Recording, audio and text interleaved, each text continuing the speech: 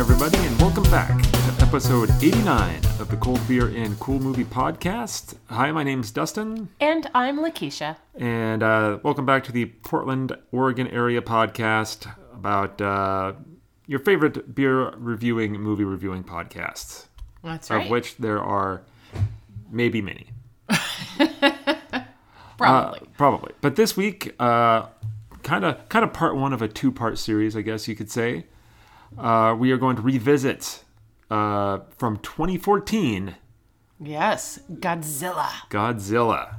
Not to be mistaken for the 1998 version of Godzilla. Oh, we'll probably talk about that for a minute. 2014 Godzilla. I know I saw it in a theater. Mm-hmm. I like that movie. I know it has its critics. Yeah. And, it's kind of polarizing when it came out. But oh, really? Huh. Okay. But I like it. I do too. Yeah.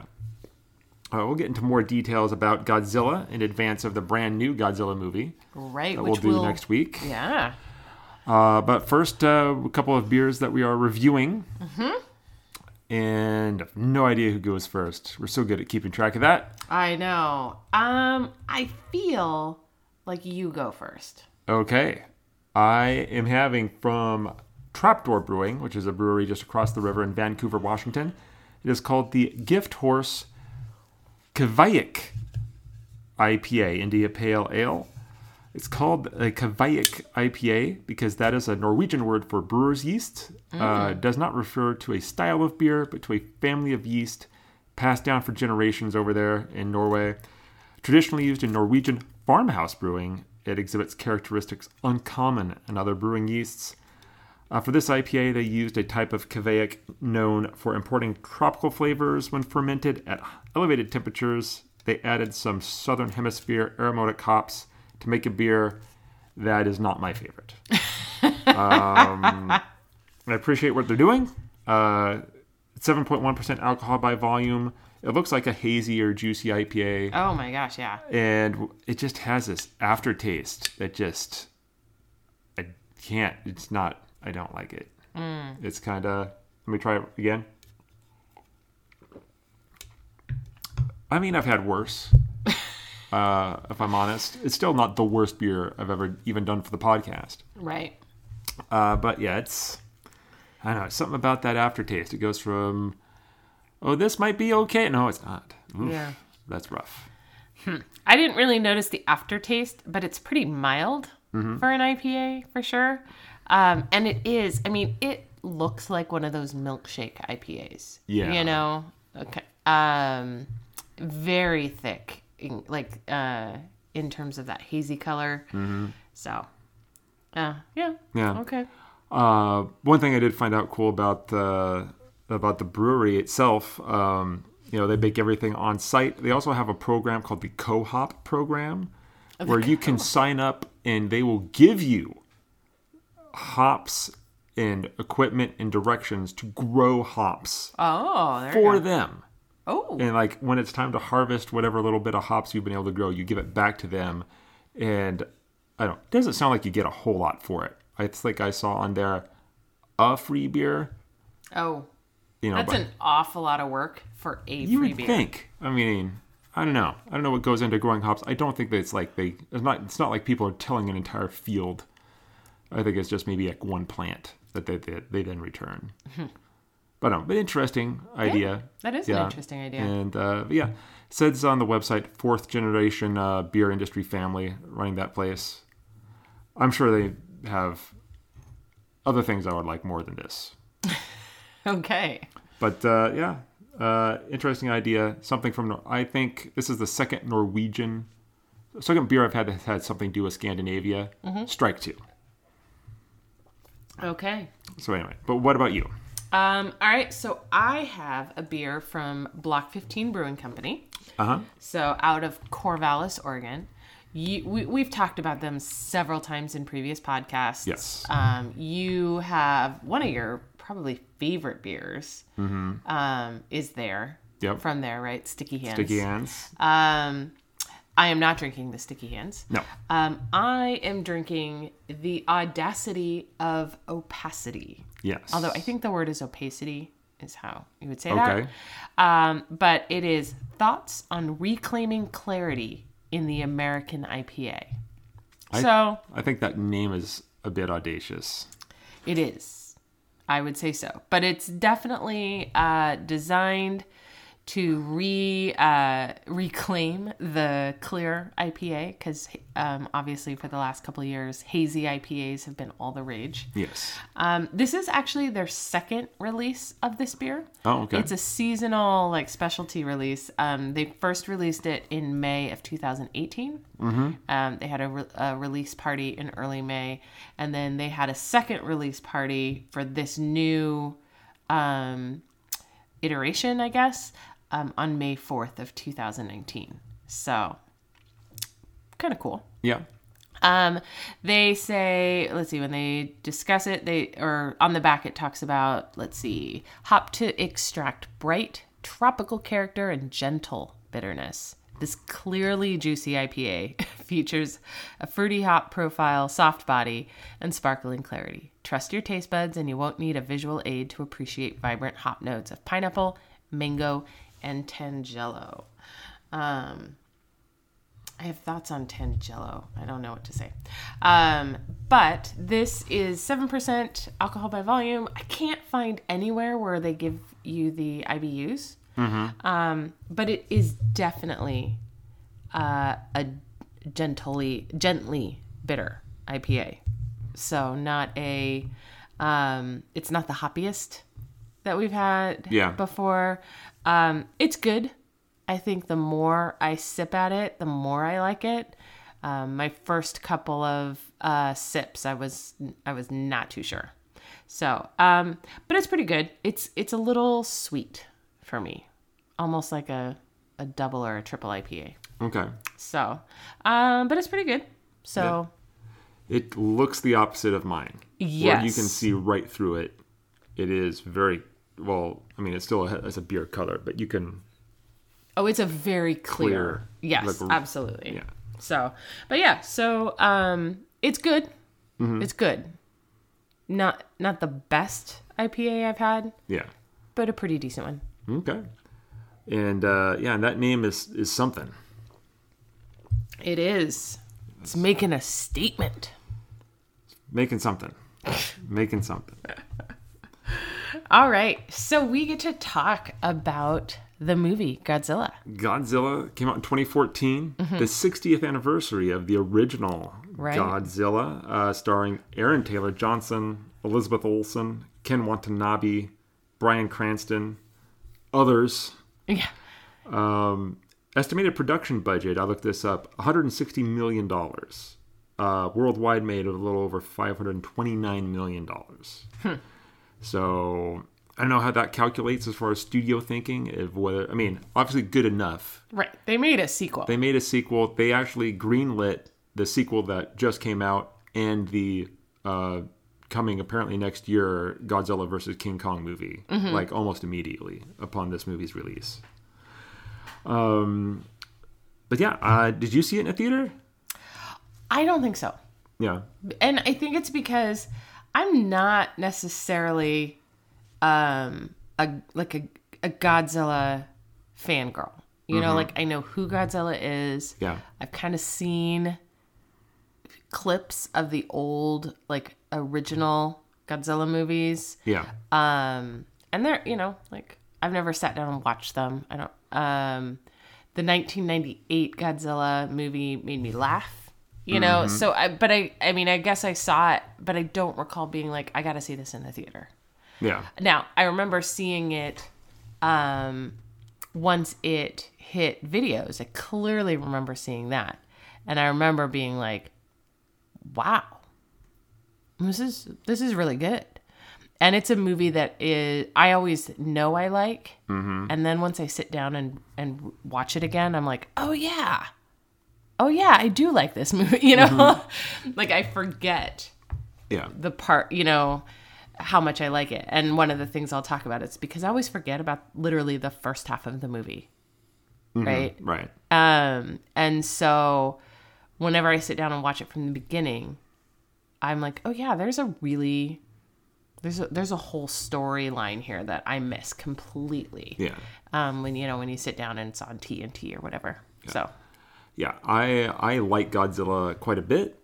Yes. I like the idea of Godzilla. I can't say that I've watched all the old movies. I've seen some of them for sure. But just something about... There was a cartoon, a Saturday morning cartoon that I watched all the time as a kid. That was a Godzilla cartoon. Oh, wow. And just the idea of it. I spent a lot of time on the ocean in Alaska with my family. We fished commercially in the summers up there.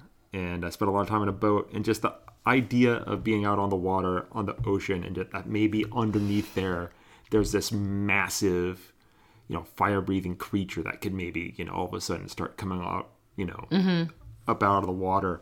And just I always loved that kind of image and just like to imagine as a kid, that sort of thing. And yeah, so I was really looking forward to this movie, making a Godzilla movie with the technology that exists now, and so I had to go see it in the theater. Right. And I would say I would love to go back and see this in the theater. Mm-hmm. I know next week we're going to be talking about the sequel, Godzilla King of the Monsters. Mm-hmm. And I have lots of thoughts about why people should go see that movie in the theater. Yeah. But I definitely feel like this is a movie that, this movie Godzilla, definitely needs to be seen on a big screen. And I wish that I had. Yeah. So. Okay. Well, we've each come up with our 3 favorite things about Godzilla, and we haven't shared them with each other until now. We'll go back and forth doing that. Spoiler alert for a movie that's 5 years old. Right. If you haven't seen it, no sympathy. No sympathy about spoiler things. All right, so I will go first. Mm-hmm. So my first favorite thing is simply just how he looks. Yeah. The design of the Godzilla monster, I feel, is incredible. For one, he's just so massive. Yeah. They made him so big that there was concern about, we know they want to make Kong versus Godzilla. What are they going to do with King? They're going to have to upscale King Kong. Because King Kong needs to climb to tops of buildings. This Godzilla just walks by the tops of buildings. Right. He's so massive that fans in Japan, upon the movie's release, there was some weird fat shaming going on because he's just so wide, so big. And part of it is due to director Gareth Edwards. He's known for being really good at scale, and he really showed just how incredibly big his version of the monster was. It was this that really probably got him the job directing Rogue One. Mm-hmm. And yeah, it's just incredible. He looks so cool, I feel. And growing up, anytime any of the old Godzilla movies would come on, cable, I'd watch them. I feel the original Godzilla is actually quite a good science fiction movie. It's a little dark. It's about, the dangers of humans and the atomic age and what they're screwing around with. The sequels all get very goofy. But I would still watch them because I just love the idea of the Godzilla monster. But even as a kid, I feel like in the back of my mind, I was always thinking, I wish this was a little better. Mm-hmm. I wish this looked not this like this. I mean, they were doing what they could. Because I didn't think as a kid, I didn't realize how old those movies really were. They weren't, and they were doing what they could with a practical rubber suit and, stomping upon miniature, houses and whatever. But now this movie comes, and I feel that this creature that they have put on screen is the Godzilla I've been waiting for, that I always wanted to see. I mean, because at no point in that movie did it ever cross my mind, maybe it's a guy in a suit, maybe it's all CGI. It was just, my suspension of disbelief was totally taken care of, and I was watching an enormous monster wreck San Francisco. Right. And, I mean, they say, they figure that he's 355 feet tall, a full length of 550 feet, 2 inches, and a weight of, if he really existed, 90,000 tons. Oh. That is a monster, and he looks incredible. And that's every time we get to the end of the movie where you get to see him finally kind of full in his regalia. It still looks incredible. Oh, yeah. So that's my favorite thing, just how he looks. Mine is related to that. I do think Godzilla is amazing. And he gets less than 12 minutes of screen time. Yeah. In this whole movie. And yet it is such a worthy payoff. When he gets up, you first see him in Hawaii at the when he gets out at the airport. There's been a lot of destruction, and he steps through the flames, and you're just like, wow. He roars. It's a visually stunning cinematic moment.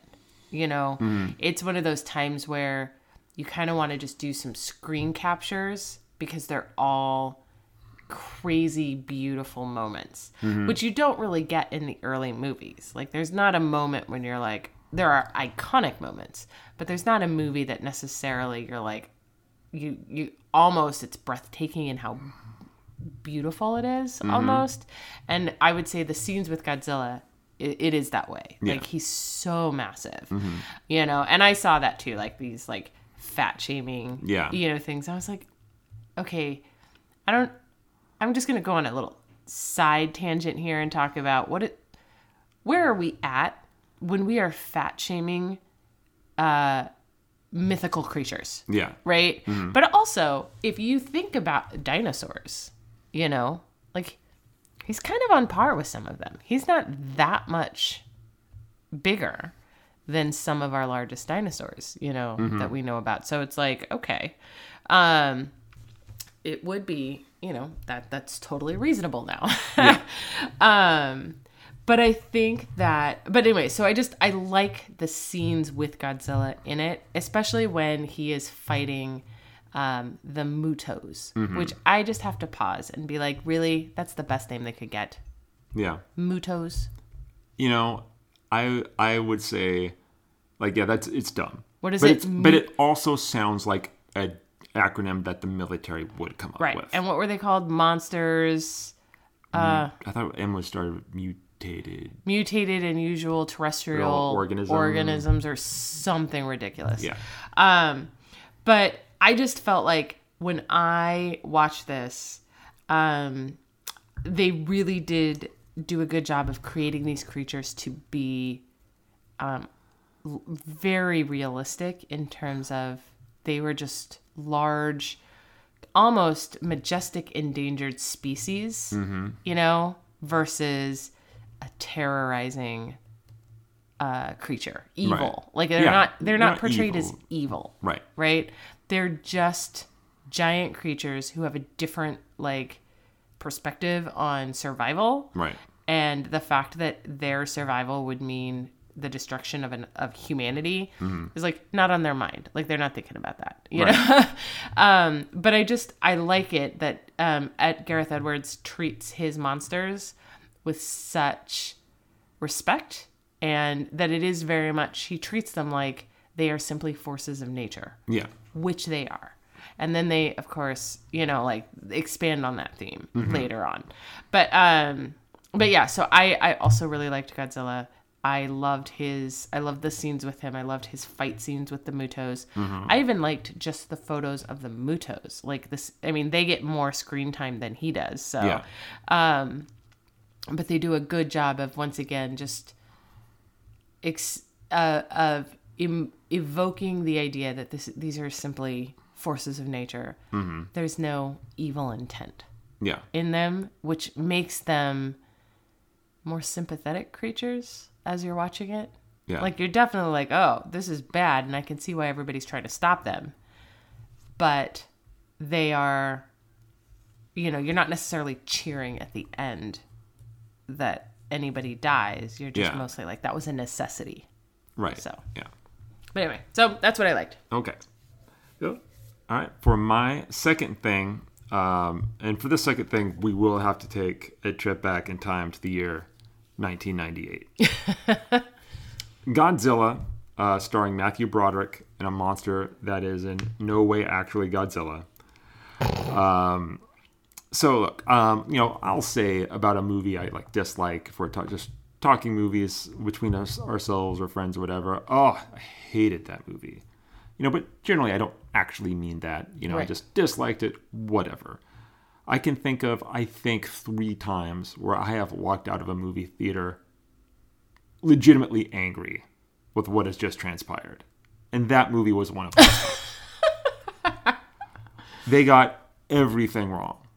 Everything wrong. Another podcast I listened to talked about that movie, and that Toho, the studio in Japan that created Godzilla, gave them, I can't remember whether it was Warner Brothers, whatever studio made that movie, a list of things that Godzilla needed to have, and they essentially ignored them all.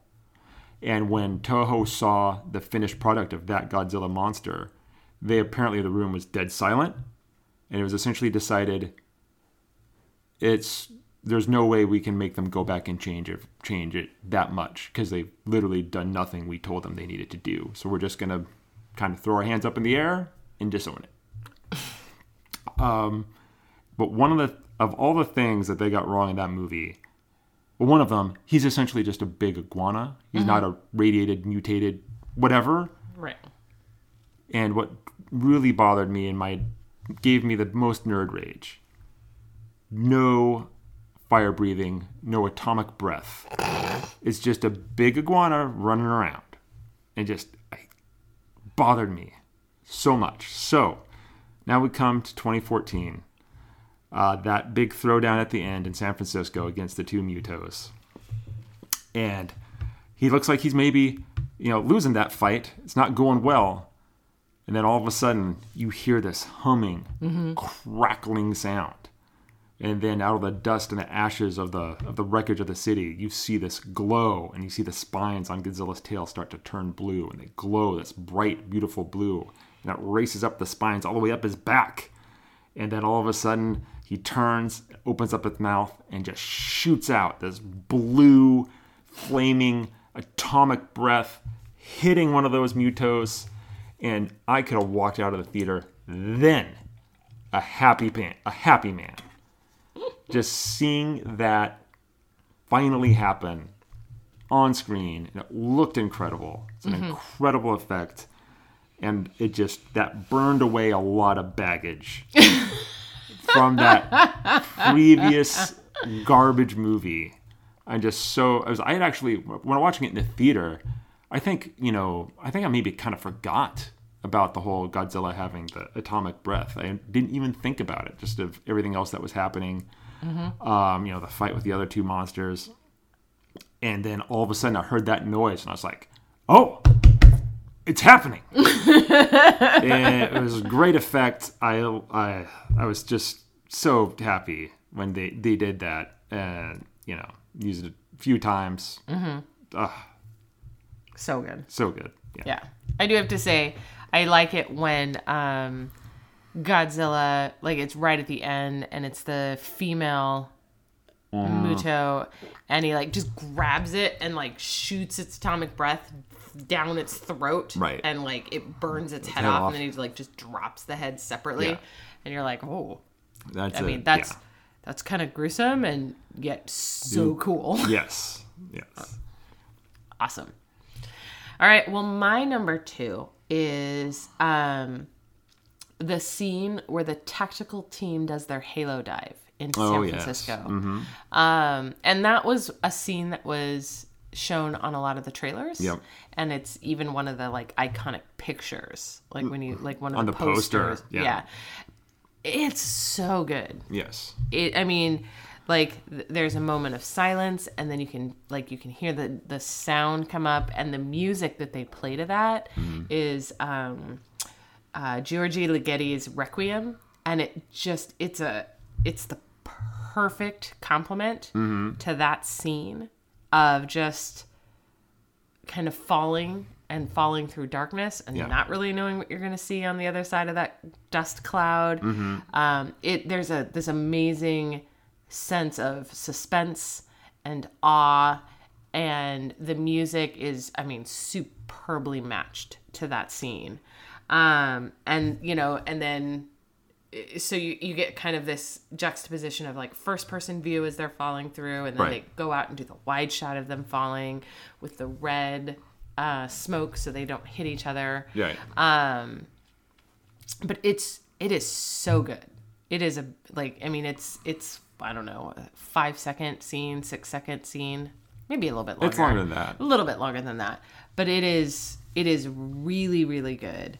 And it leads to, I like that whole sequence where, then they land and then they all rendezvous, and their whole goal is to take the nuke and like lure it out, take it out to sea and lure the Mutos out there. Mm-hmm. And, just that rendezvous, getting there, grabbing the nuke and like having to haul it out by hand. I mean, that's got to be incredible. But then, Ford just turns around and is kind of like, oh, what? Should we leave this giant nest of baby? Yeah. Of the babies that are going to come. And then he sets them on fire and decides to destroy the nest. And that's just a great scene. And then it leads into a moment of, I talked about treating the Mutos and the monsters as though they are just forces of nature, because it leads to kind of the moment where you see the female Muto really reacting to the loss of her eggs. Right. Like there's definite anguish in the screeches and the clicks and the sounds that she's making. It is very much a creature who's intelligent enough to realize that her offspring are gone, and then to turn around and kind of seek vengeance. Like how something that large sees somebody as small as Ford is kind of incredible. But anyway, that whole sequence is just, it's a really good, tense, suspenseful sequence that starts with that just, again, beautiful scene of them leaping out of the plane and doing the halo jump. Yeah. So. And the jump, which they actually did to film it, wasn't like any special effects foolery. They actually those guys jumped out of a plane from real high up. Right. Yeah. And that shot was used in, I think, the first teaser trailer, I'm pretty sure. And just how they're falling, and eventually they're falling past Godzilla's body. And that's kind of the first showing of just how big it was going to be. Right. Yeah. So, but anyway, I that's one of my favorite things about that movie. Okay. For my last thing, I chose, and it seems weird to say, but I chose the opening credits. Oh, yeah. The opening credits, I think, are very fun and very clever. They intertwine, images from actual history, into this story, into this kind of universe. The opening credits play over this old black and white military footage. And they intersperse, with stuff like with Monarch, the agency that's been, researching these creatures going back clearly a while. But it also takes footage from what is, and I don't know if they used actual footage or they just made this up on their own, but it's clearly footage of the atomic testing and eventually the hydrogen bomb that was tested at the Bikini Islands back in the 50s. I think it's just a really clever way of, because in that footage they even show Godzilla in the water swimming. You see the spines on his back as he's approaching the Bikini Atoll, before they detonate, because they retcon those quote unquote nuclear tests. They weren't really tests; they were trying to kill him. Even way back then. I think it's just a kind of a fun. Always like that, when you take our actual history of our world and try to make it work into this kind of wild fictional situation, and also how the credits will show, someone's name, like the director's name or a producer, and then a solid block of something will cover part of it up because it's redacted. Like the government redacting some of the information. Yeah, I think it's very clever. The music is very intense, so it's really kind of like setting the stage, for giving you a little bit of the world's history without just having someone just give expository dialogue forever. Yeah. So I don't know. It's really fun and really clever. I always forget about it, and then when I catch the beginning of that movie, I was like, oh yeah, this is really fun actually. I see something new in it that I didn't notice before every time I watch it. Yeah. So okay. So my third thing is really, I gotta say, the first half of the movie, because I always forget about it. Like, I love the second half where you've got the big giant mutos traveling around, and there's explosions, and they're moving through cities, and you're like, and Godzilla's fights, and all of that is fantastic. But there's an amazing dramatic story that unfolds at the beginning. You know, you've got Bryan Cranston, who I remember they made a huge deal about Bryan Cranston being in this movie. Right. Like during the previews and trailers and like lead up to it. And then he dies in like the first, 15, 20 minutes. And you're like, oh, okay. Right. Hi, Bryan Cranston. Right. Goodbye, Bryan Cranston. You know, really, at the height of Breaking Bad. Right. So, but just his story arc that, it was a, there's a meltdown at the nuclear power plant. And it's treated as though it's an accident and a cover up and you can't go back, and watching, seeing Bryan Cranston's character as he has to ultimately, he makes the decision to condemn his wife to death. Yes. And to see him not be able to forgive himself, and how he turns that into like pursuing what is ultimately the truth. Yeah. Right.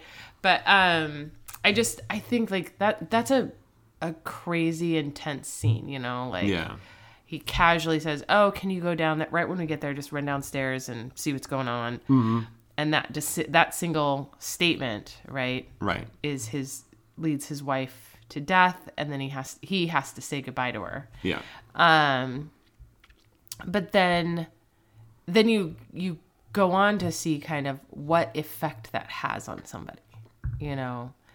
His single-mindedness about trying to figure it out and reveal the truth, and Ford's abject kind of disgust / pity for his father because he can't move on. But then there's a single line in there that Bryan Cranston has that kind of sets the stage for me in terms of just how the devastating things like this could be.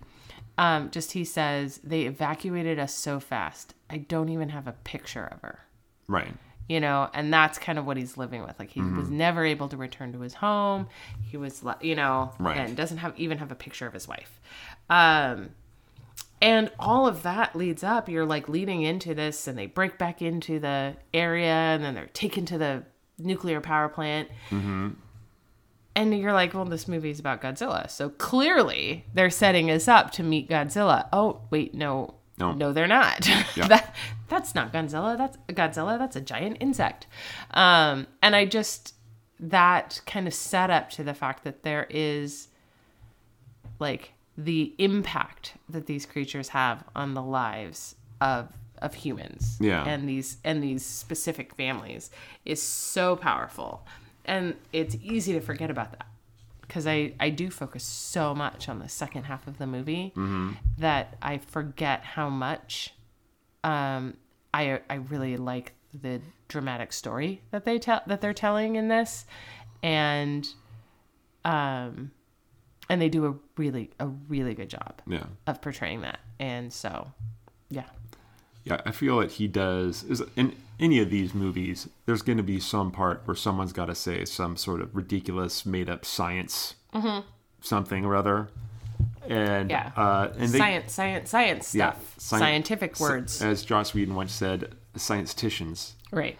And they give him some of that. But he does a really good job of saying all that, not having it sound ridiculous, and really pulling off just a man who's just been facing, I mean, how many ever years later, just years of just anguish. 15 years of just anguish over what happened, and he just can't let it go. Right. To the point where he's essentially abandoned what's left of his family in pursuit of this. So yeah, his performance is really a highlight. The other thing I like about it, I'd read a lot of comparisons about this, like, because you see Godzilla for all of 12 minutes in this movie. Right. But you get all of this buildup to when he gets there. And I've seen a lot of comparisons of this to Jaws. Yeah. Because that same type of thing happens in Jaws, where you have a main character, if you will, or the title character, I guess, really, if we're where the title character isn't in the movie for the majority of that movie. Mm-hmm. And I think that is really cool. Like, it's typically not what I would expect, but at the same time, I appreciate the fact that they fill that with a really good story. Because with Jaws, they do the same thing. There's a great story in Jaws and build up and preparation so that when you finally get to the shark, you're like, payoff, right? And I feel that they did that here too. Yeah. Like, they tell you a good story that's leading up, and then they do these lots of teases where you're like, ooh, we're going to the nuclear power plant. There's going to be a monster. I bet it's Godzilla. Oh, it's not Godzilla. Well, where's Godzilla? Right. So you're like, you get a little build up, a crescendo, and then you're like, okay, so they've introduced that character. What's going to happen next? And so I really appreciate the storytelling aspect that they do here. Yeah. They don't just have a big monster movie where they're just monsters every 2 seconds, and you almost could become immune to it, and be like, numb to it. Yeah. Like, all right. Yeah. If you the IMDb page on this movie, it really talks a lot about how they were influenced by Jaws purposely. I mean, the Aaron Taylor Johnson's character Brody, I mean, is a reference to Chief Brody from Jaws. I just think it's interesting. I don't know if it means anything, that the shark, you don't see the shark in Jaws until the end, was a happy accident. It was not intended. They just couldn't get it to work. Where in this movie, it was a choice. It was deliberate, yes. Yeah, so I find that interesting. But I like it. Yeah. I think that it was a really good choice. Yeah, I agree. I liked it too. All right.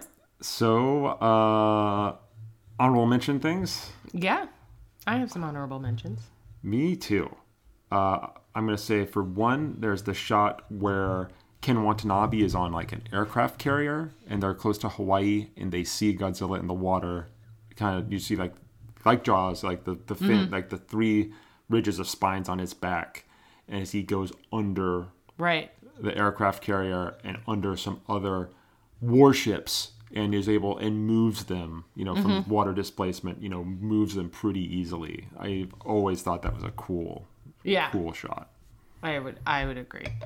I like the point where Godzilla kills the male Muto by swinging his tail and smashing it into the building. Like, so often you just see monsters utilize their teeth and their claws, and this is kind of a deliberate decision-making process of, a creative way to kill. Yes. The Muto, and I liked that. I thought that was cool. I did too. I like the sequence that involved the Golden Gate Bridge. Oh yeah. That was pretty fun. Missiles flying around, and Godzilla coming out of the water, and yeah, that was great. I loved that part.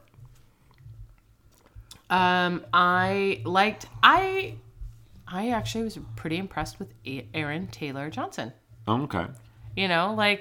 He's not what I would consider, like, he's not a a great actor, in my opinion. Mm-hmm. You know, and maybe it's just because I really don't.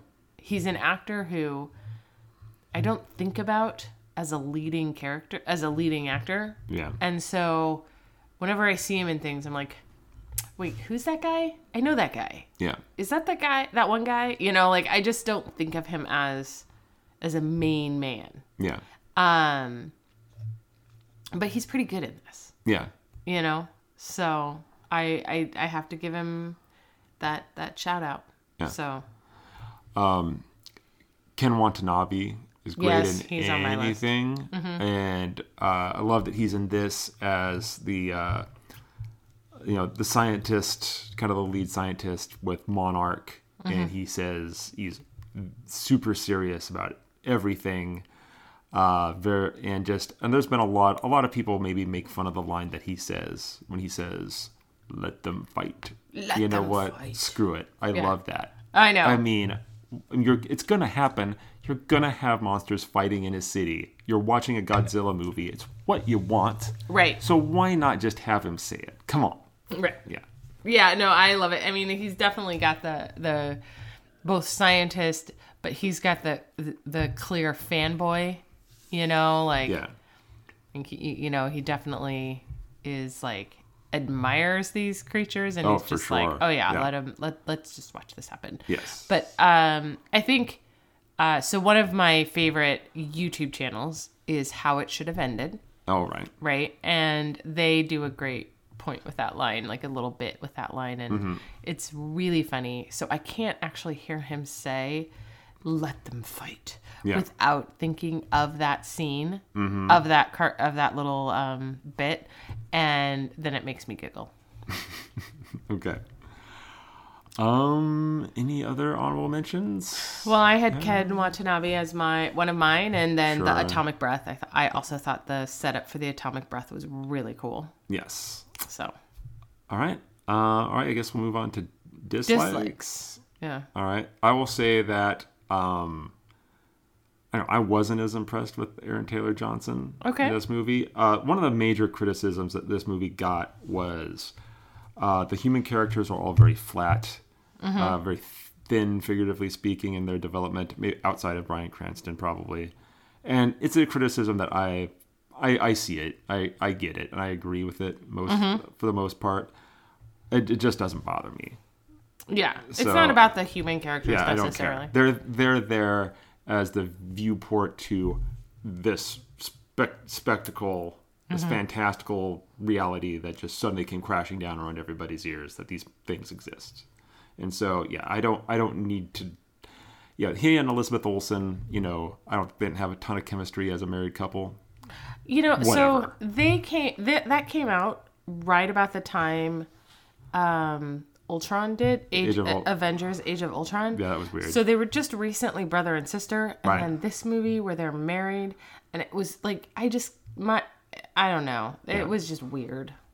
So. Okay. I would say Elizabeth Olsen is wasted in this movie. Sure. She's very talented. Yep. I think one of the movies that it was probably one of the movies in my recent memory that's had the most impact on me was the movie Wind River. Oh, It has Elizabeth Olsen in it. She's great. And she's with another Avengers co-star, Jeremy Renner. Mm-hmm. And so she's very talented, and she's wasted in this movie. I know. Like, she has no role.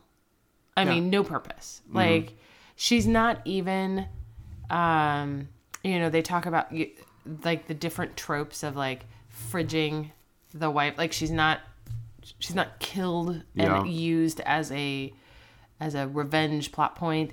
She's not getting rescued by him. She's not saving the day. Like, she's just there. She's on the other side, and he's trying to get to her, and she's there. Like, and I just feel like that's wasted. Like, is there other things that she could have done? Right. Like, any actress could have done that job. So they wasted it that role on somebody who's way more talented. Yeah. So that was super disappointing to me, just because I was like, why? It seemed like... Why did she get that much screen time? She didn't even need that much screen time. It seems like upon watching it this time, it occurred to me that they were like, well, we got to give Aaron Johnson's character, well, we'll give him a family so that people will care about him. And then they give you like a scene with him and his family. Okay, job done. We showed the family, moving on. Right. And it was like, what was the... Yeah. And you just, it didn't make me care for him anymore because it wasn't done very convincingly and you barely see them. Right. I mean, if that's all you were going to do with that character, go give some unknown actress a shot at that and save yourself some money on the budget with not having to pay Elizabeth Olsen whatever her fee is. Right. I don't know. Yeah. It seemed... I just felt like they were...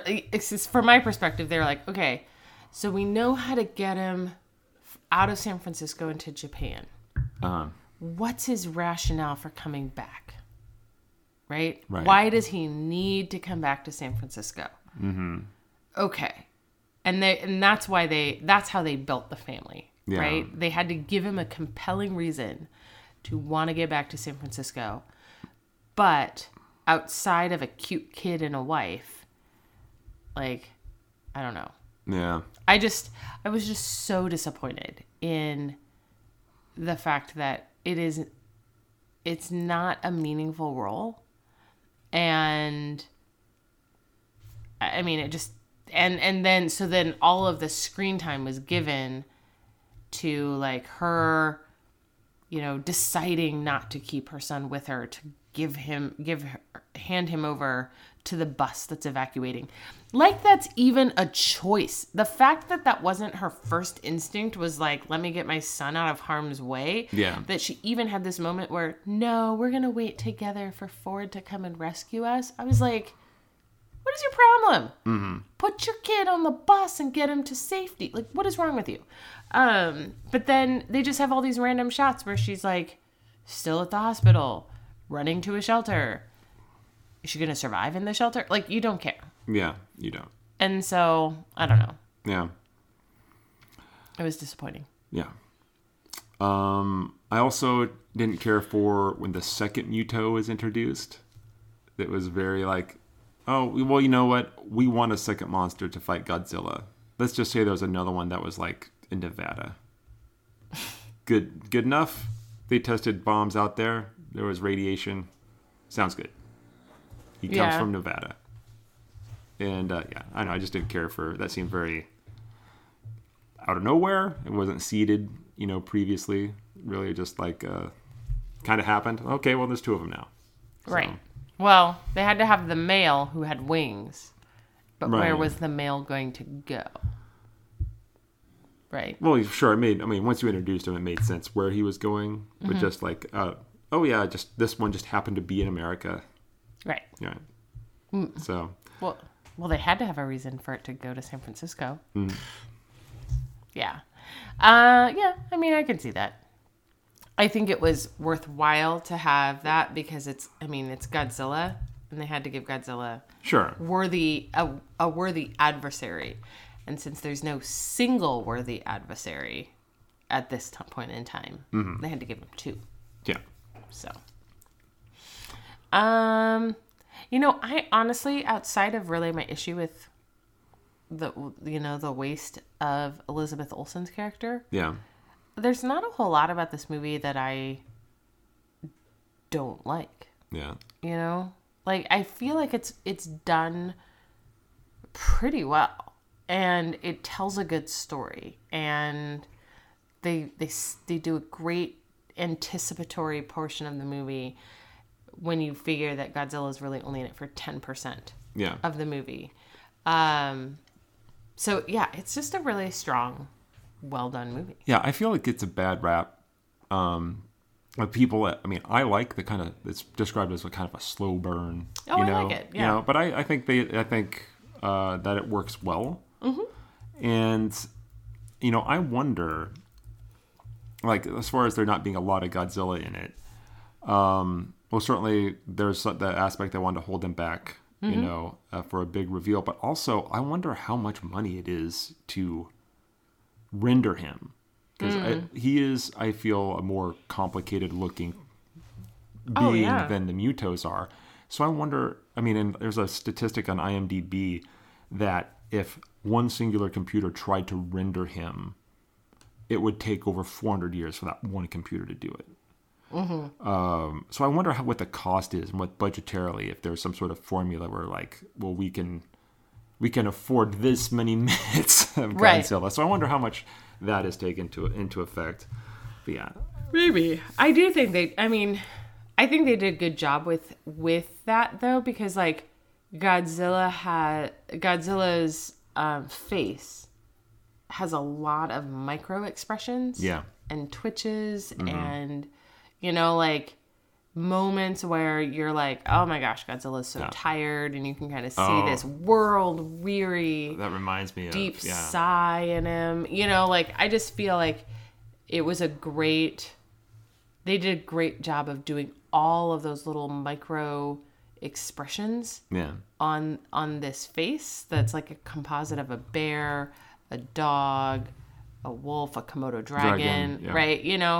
And that so I can see why it would take so long to render him on a single computer if you did that. Yeah. It reminded me of one other thing I should have mentioned as an honorable mention. There was after the Halo jump and they're on the ground, and Godzilla during the fight falls to the ground and kind of turns and looks, and he and Ford seemingly are looking at each other, and it's like these two. They're both in their way, warriors, right? But just but you said they put this weariness on Godzilla's face as he's laying there, and then a cloud of dust, covers him, and I really like that. It's really cool. Yeah, there's another moment where Godzilla stands up and kind of turns around and sees he's still got more work to do, and there's a big sigh. Yeah, Godzilla's oh, okay, I guess. Here, okay, fine. Just that idea of how ancient he is and how often he's fought this battle. Yeah. That's kind of cool. Yeah, I agree. All right. So is that going to be everything on 2014's Godzilla? Yes, it is. Okay. We like it. Yes, we do. We're in the this movie camp. Correct. All right. Before we get out of here, as a recommendation, I'm going to recommend another podcast. Okay. From Portland, Oregon. It's called the Kaiju Cast. It is, if you're a person who didn't like 2014's Godzilla, but like all the old Godzilla, listen to the Kaiju Cast. Those guys know everything about the history of the Kaiju movies and Godzilla. The guy who hosts it made his own Godzilla documentary called Hail to the King, 60 Years of Destruction, which I believe you can find on YouTube. It's pretty good. But their point of view is very interesting because they make no bones. They didn't like that movie. Oh, wow. That we just talked about for an hour. And it drives me crazy anytime I listen to them. Because it's you guys love this thing. And maybe it's not a perfect movie, but I just don't get how you hate it. But but they still love the genre and the history of it, and they're a fun listen. Oh, good. So the Kaiju Cast from right here in Portland, Oregon. Awesome. This is my recommendation for the week. Okay. Well, my recommendation, I think I've recommended them before. If I haven't, I have been remiss in my duties. So I am not a big YouTube person. I can't just sit and watch a bunch of videos on YouTube on a regular basis. Unless they come from How It Should Have Ended. It is a YouTube channel. It's they do a series of just short cartoon and renditions where they take lots of popular movies and they go through how it should have ended. So all of those opportunities where you're like, oh, if only you have turned left, you totally would have gotten to the end and solved the problem. They do that. Yeah. And they have a great time with it. And it's really funny. but I giggle hysterically, and I can watch those videos over and over again. Yes. So I am recommending go find, I don't care what movie it is, one of your favorite movies or a movie you didn't like.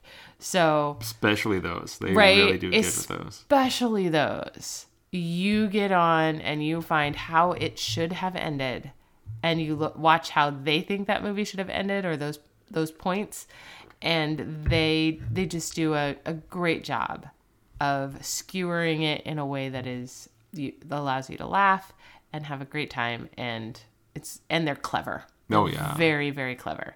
So that's my recommendation. Okay, how it should have ended on YouTube. Yes. Okay, well that'll do it this week for this week's episode of the Cold Beer and Cool Movie Podcasts. Mm-hmm. Next week, the brand new Godzilla, King of the Monsters. Yes, I'm so excited to talk about it. Me too. I was really looking forward to this. The trailers were just beautiful. So yeah, look forward to that. You listen to us on SoundCloud and Apple Podcasts or iTunes, most other places you find a podcast. You can email the podcast, tell us what you thought of this Godzilla, previous Godzillas, the cartoon Godzilla I watched as a child. You can email us at ddkpodcasting@gmail.com. And, if you like what we do, tell a friend. You've got to commute. Your friend's got to commute. Mm-hmm. Don't listen to that song you've heard a million times already. Listen to us. Right. And, yeah. So thanks, everybody, for giving us a listen. And until next week. Go see a movie. And thanks.